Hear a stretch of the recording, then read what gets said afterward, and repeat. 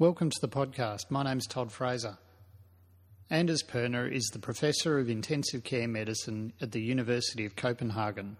He chairs the Scandinavian Critical Care Trials Group and the Strategic Research Program New Resuscitation Strategies in Patients with Severe Sepsis. As many listeners would also know, he is the principal investigator of the well-known 6S trial that examined the role of starch in resuscitation of severely septic patients. Welcome to the show. Thanks. Anders, why did your group decide that you needed to go ahead and perform the 6S trial? What was the background to that? It was first of all, a feeling of a fairly large use of starch in ICU patients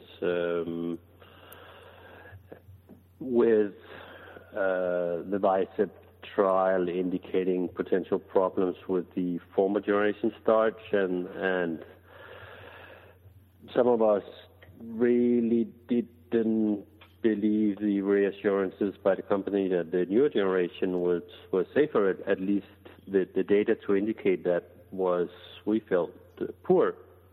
So based on that, we started a research program first assessing current practice and which confirms that starch was the preferred colloid in Scandinavian ICUs, and because of the concern, it was quite obvious for us that we should do a high-quality, low-risk of bias trial to assess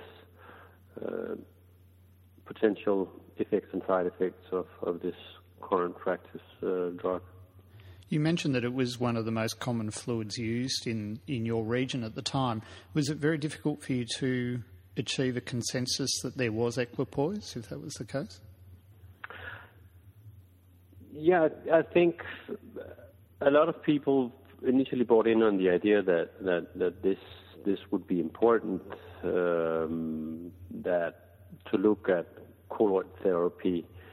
So I guess it was fairly easy to get people on board on the full research program, and once the results started coming up, they continued to buy in, and the majority participated in the trial as well. So even though it was standard practice for many, most people were happy to trial it. I would imagine another fairly important factor would have been the fairly seismic shift in the landscape that occurred in 2010 when a number of papers published by Joachim Bolt were retracted from publication. Can you tell our audience a little bit about that episode and what happened? This was during our trial. Concern was raised about a publication in Anesthesia and Analgesia from Joachim Bolt that, as I know it, two independent researchers questioned the very low variability of some of his outcome measures in that starch trial.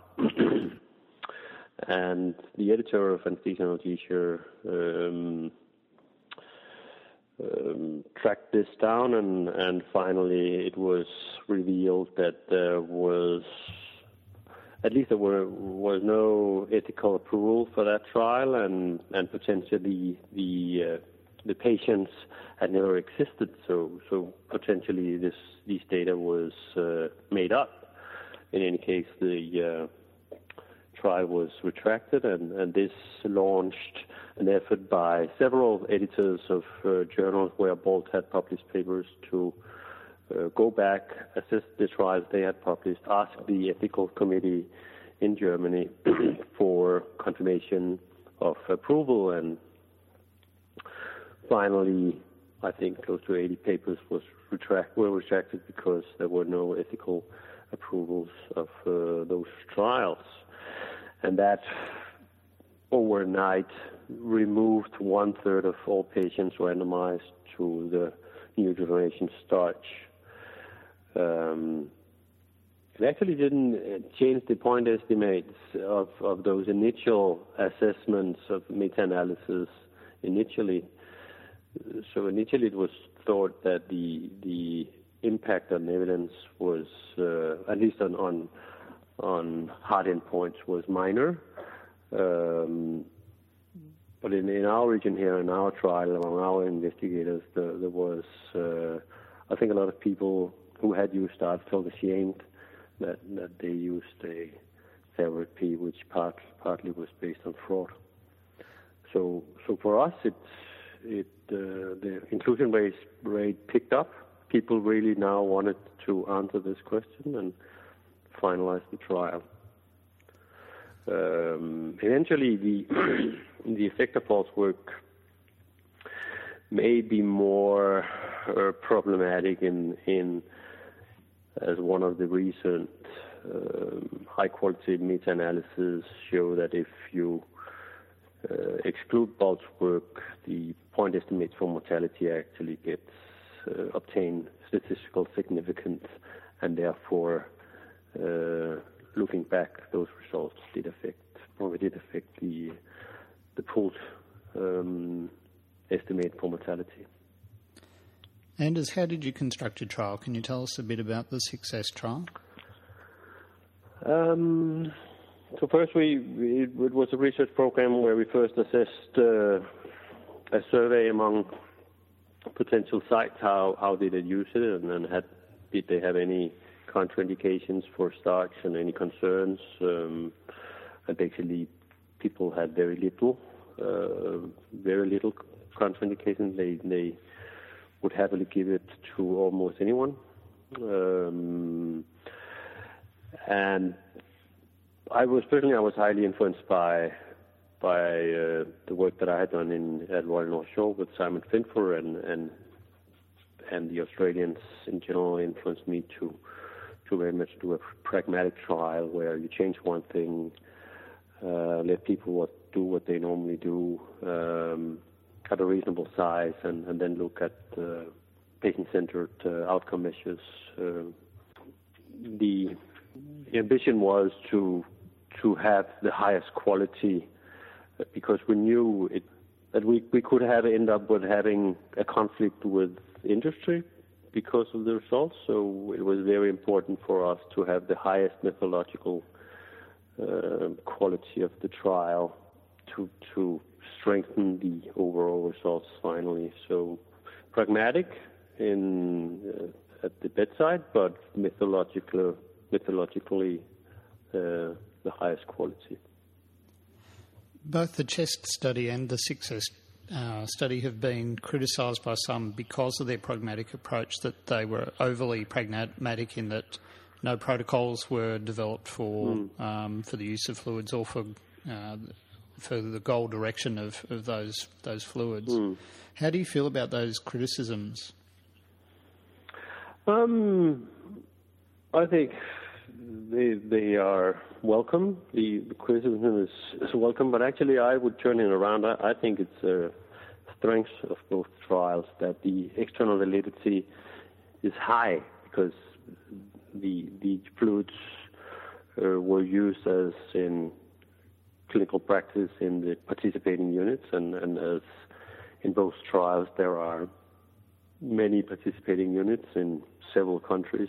I think the external validity of those trial results are high because of that. So I think it's a strength. And Anders, what were the results of the trial once you released the results?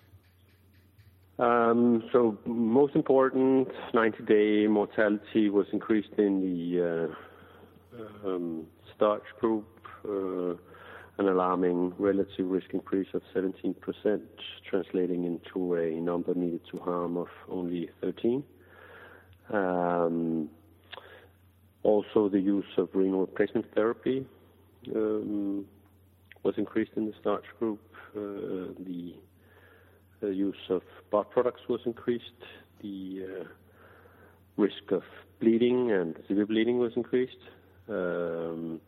Surprisingly, the fluid volumes and fluid balances in general were comparable between the two groups, so it didn't appear that at least as used in our trial, the choroid resuscitation resulted in less fluid given. Interestingly, the mortality excess mortality occurred late after day 20. We have done subsequent analysis indicating that the combination of severe bleeding and renal impairment and renal replacement therapy explains, at least partly, those late deaths. In my opinion, and this is a bit speculative, there's an immediate effect of hemostasis causing increased bleeding and increased use of blood product.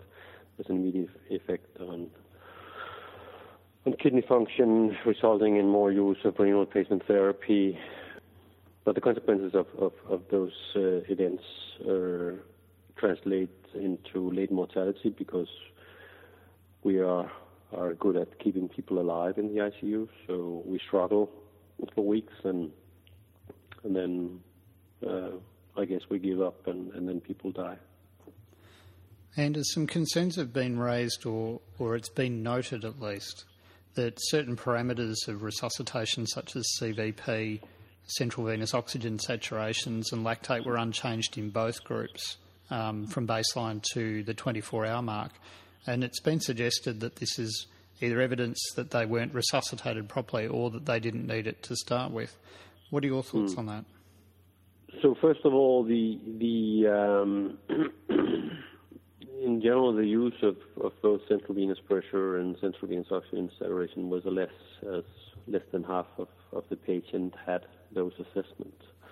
So the data are less valid. And I think it's fair to say that neither of those resuscitation parameters are perfect, and I guess that's why clinicians don't, the majority of clinicians don't use them. In any case, the choice of both starting fluid resuscitation and the goals for resuscitations are complex, and the evidence to use single markers are still fairly poor. So I guess most clinicians use a combination of markers, both to initiate and for the targets. An alternative explanation is that there is very little, if any, differences in fluid potency among starch and crystalloids, which I think is supported by the results of the other trials. In general, in comparison of crystalloids and colloids, there is very, very little differences in hemodynamics between patients groups. So at least in the very sick patients, maybe this colloid effect, potential colloid effect is minor if there is any. And as I'm aware that you had some anxious moments following the publication of the trial in which it was inadvertently misidentified that the starch used was a 130 on 0.4, not 0.42. What can you tell me about that episode? I mean, we decided early that I still believe that scientifically there is little base to give those substitution rates with the precision that the companies do, because neither of them can produce starches with a very precise both molecular weight or substitution ratios. So in the SPC for voluming, they give a range 0.38 to 0.45. So they themselves give a range because they cannot produce it with the precision they claim. So we thought that it makes little sense to give the precision. We'll just quote /04 and no further digits because of the based on that. But it appeared there was a legal issue, as Fresenius have the have legal rights to any product with a substitution rate of 0.40 and below.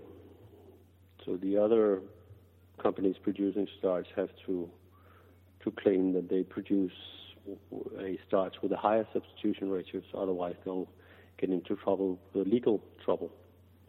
And I guess that's what we did as well. So I understand that the manufacturers didn't want their product to be associated with the results of this trial. Is that right? I assume that's how they why they did what they did. And as the results of your trial are obviously consistent with the findings in the subgroup analysis in VICEP and also with the CHEST study, but the mortality rate was higher in yours than in the CHEST study. I was just wondering what you feel are the differences that led to those different results. I think we included a much sicker group.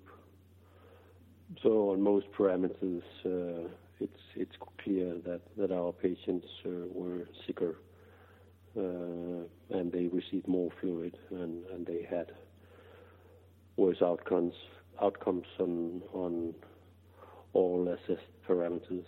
So it was a sicker group, which I think was good for the trial result. We had more events to measure, so therefore our results are more clear.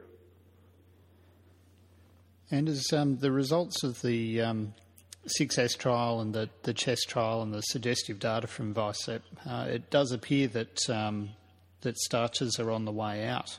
Do you think it remains possible that a different type of starch might in fact be useful?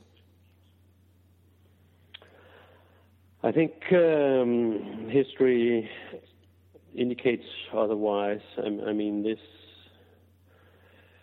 if you go 40 years back, the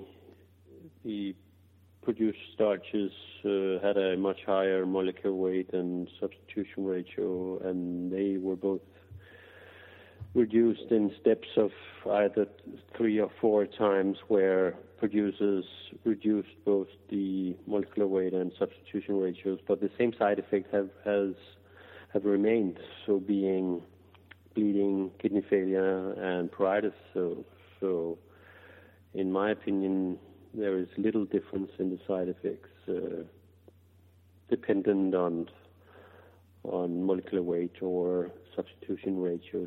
So I think it's a generic. These side effects are generic to starch, and I cannot see that reducing molecular weight or substitution ratio further will change this. The other observation that's been made is that both of these trials were conducted in patients in the intensive care unit, so presumably after some degree of resuscitation, and included patients with, I think only 25% of the patients in both trials came from the emergency department. Do you think that the results are generalisable to patients with sepsis outside the ICU and hospital environment? Yeah, I cannot see that the pathological differences on one hand and the side effects observed on the other hand would differ to the extent where the potential effects and side effects of starch would be different. Is there an understanding of how starches cause this harm? I guess increasingly, and I think it's twofold. Or two ways. There is a direct effect on coagulation, so it mucks up with probably the fibrinogen networking during clot buildup, and therefore it causes bleeding and increased use of blood products. That's one side, and the other side is tissue deposition, tissue uptake. So even in healthy volunteers, as much as half of given starch cannot be accounted for at 24 hours, meaning that it has left the circulation and entered tissue, and here it cannot be degraded. And this most likely cause at least kidney failure, but may also cause chronic inflammation because it's a foreign body in other tissues. So I think when you put it all together, those two explanations are the most likely.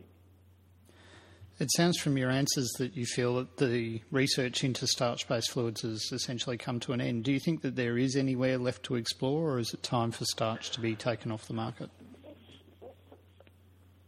In my opinion, yes, the latter. But I think the European Medicines Agency have given the companies an opportunity to do trials in perioperative care, and to my understanding, they will do that. Anders Perner, thank you so much for your time. No worries. I appreciate it. If you enjoyed today's podcast, why not check out our websites, Critique and Crit Nurse. Our websites are leading providers of online critical care education and include podcasts, journal clubs, online presentations, modules, and much, much more. You can also join our free blog to help you stay up to date. Our websites are found at www.crit-iq.com and www.crit-nurse.com. You can follow us on Facebook and Twitter, or visit us at the iTunes Store. While you're there, check out our data interpretation and CT interpretation apps. Critique, making critical care education easier.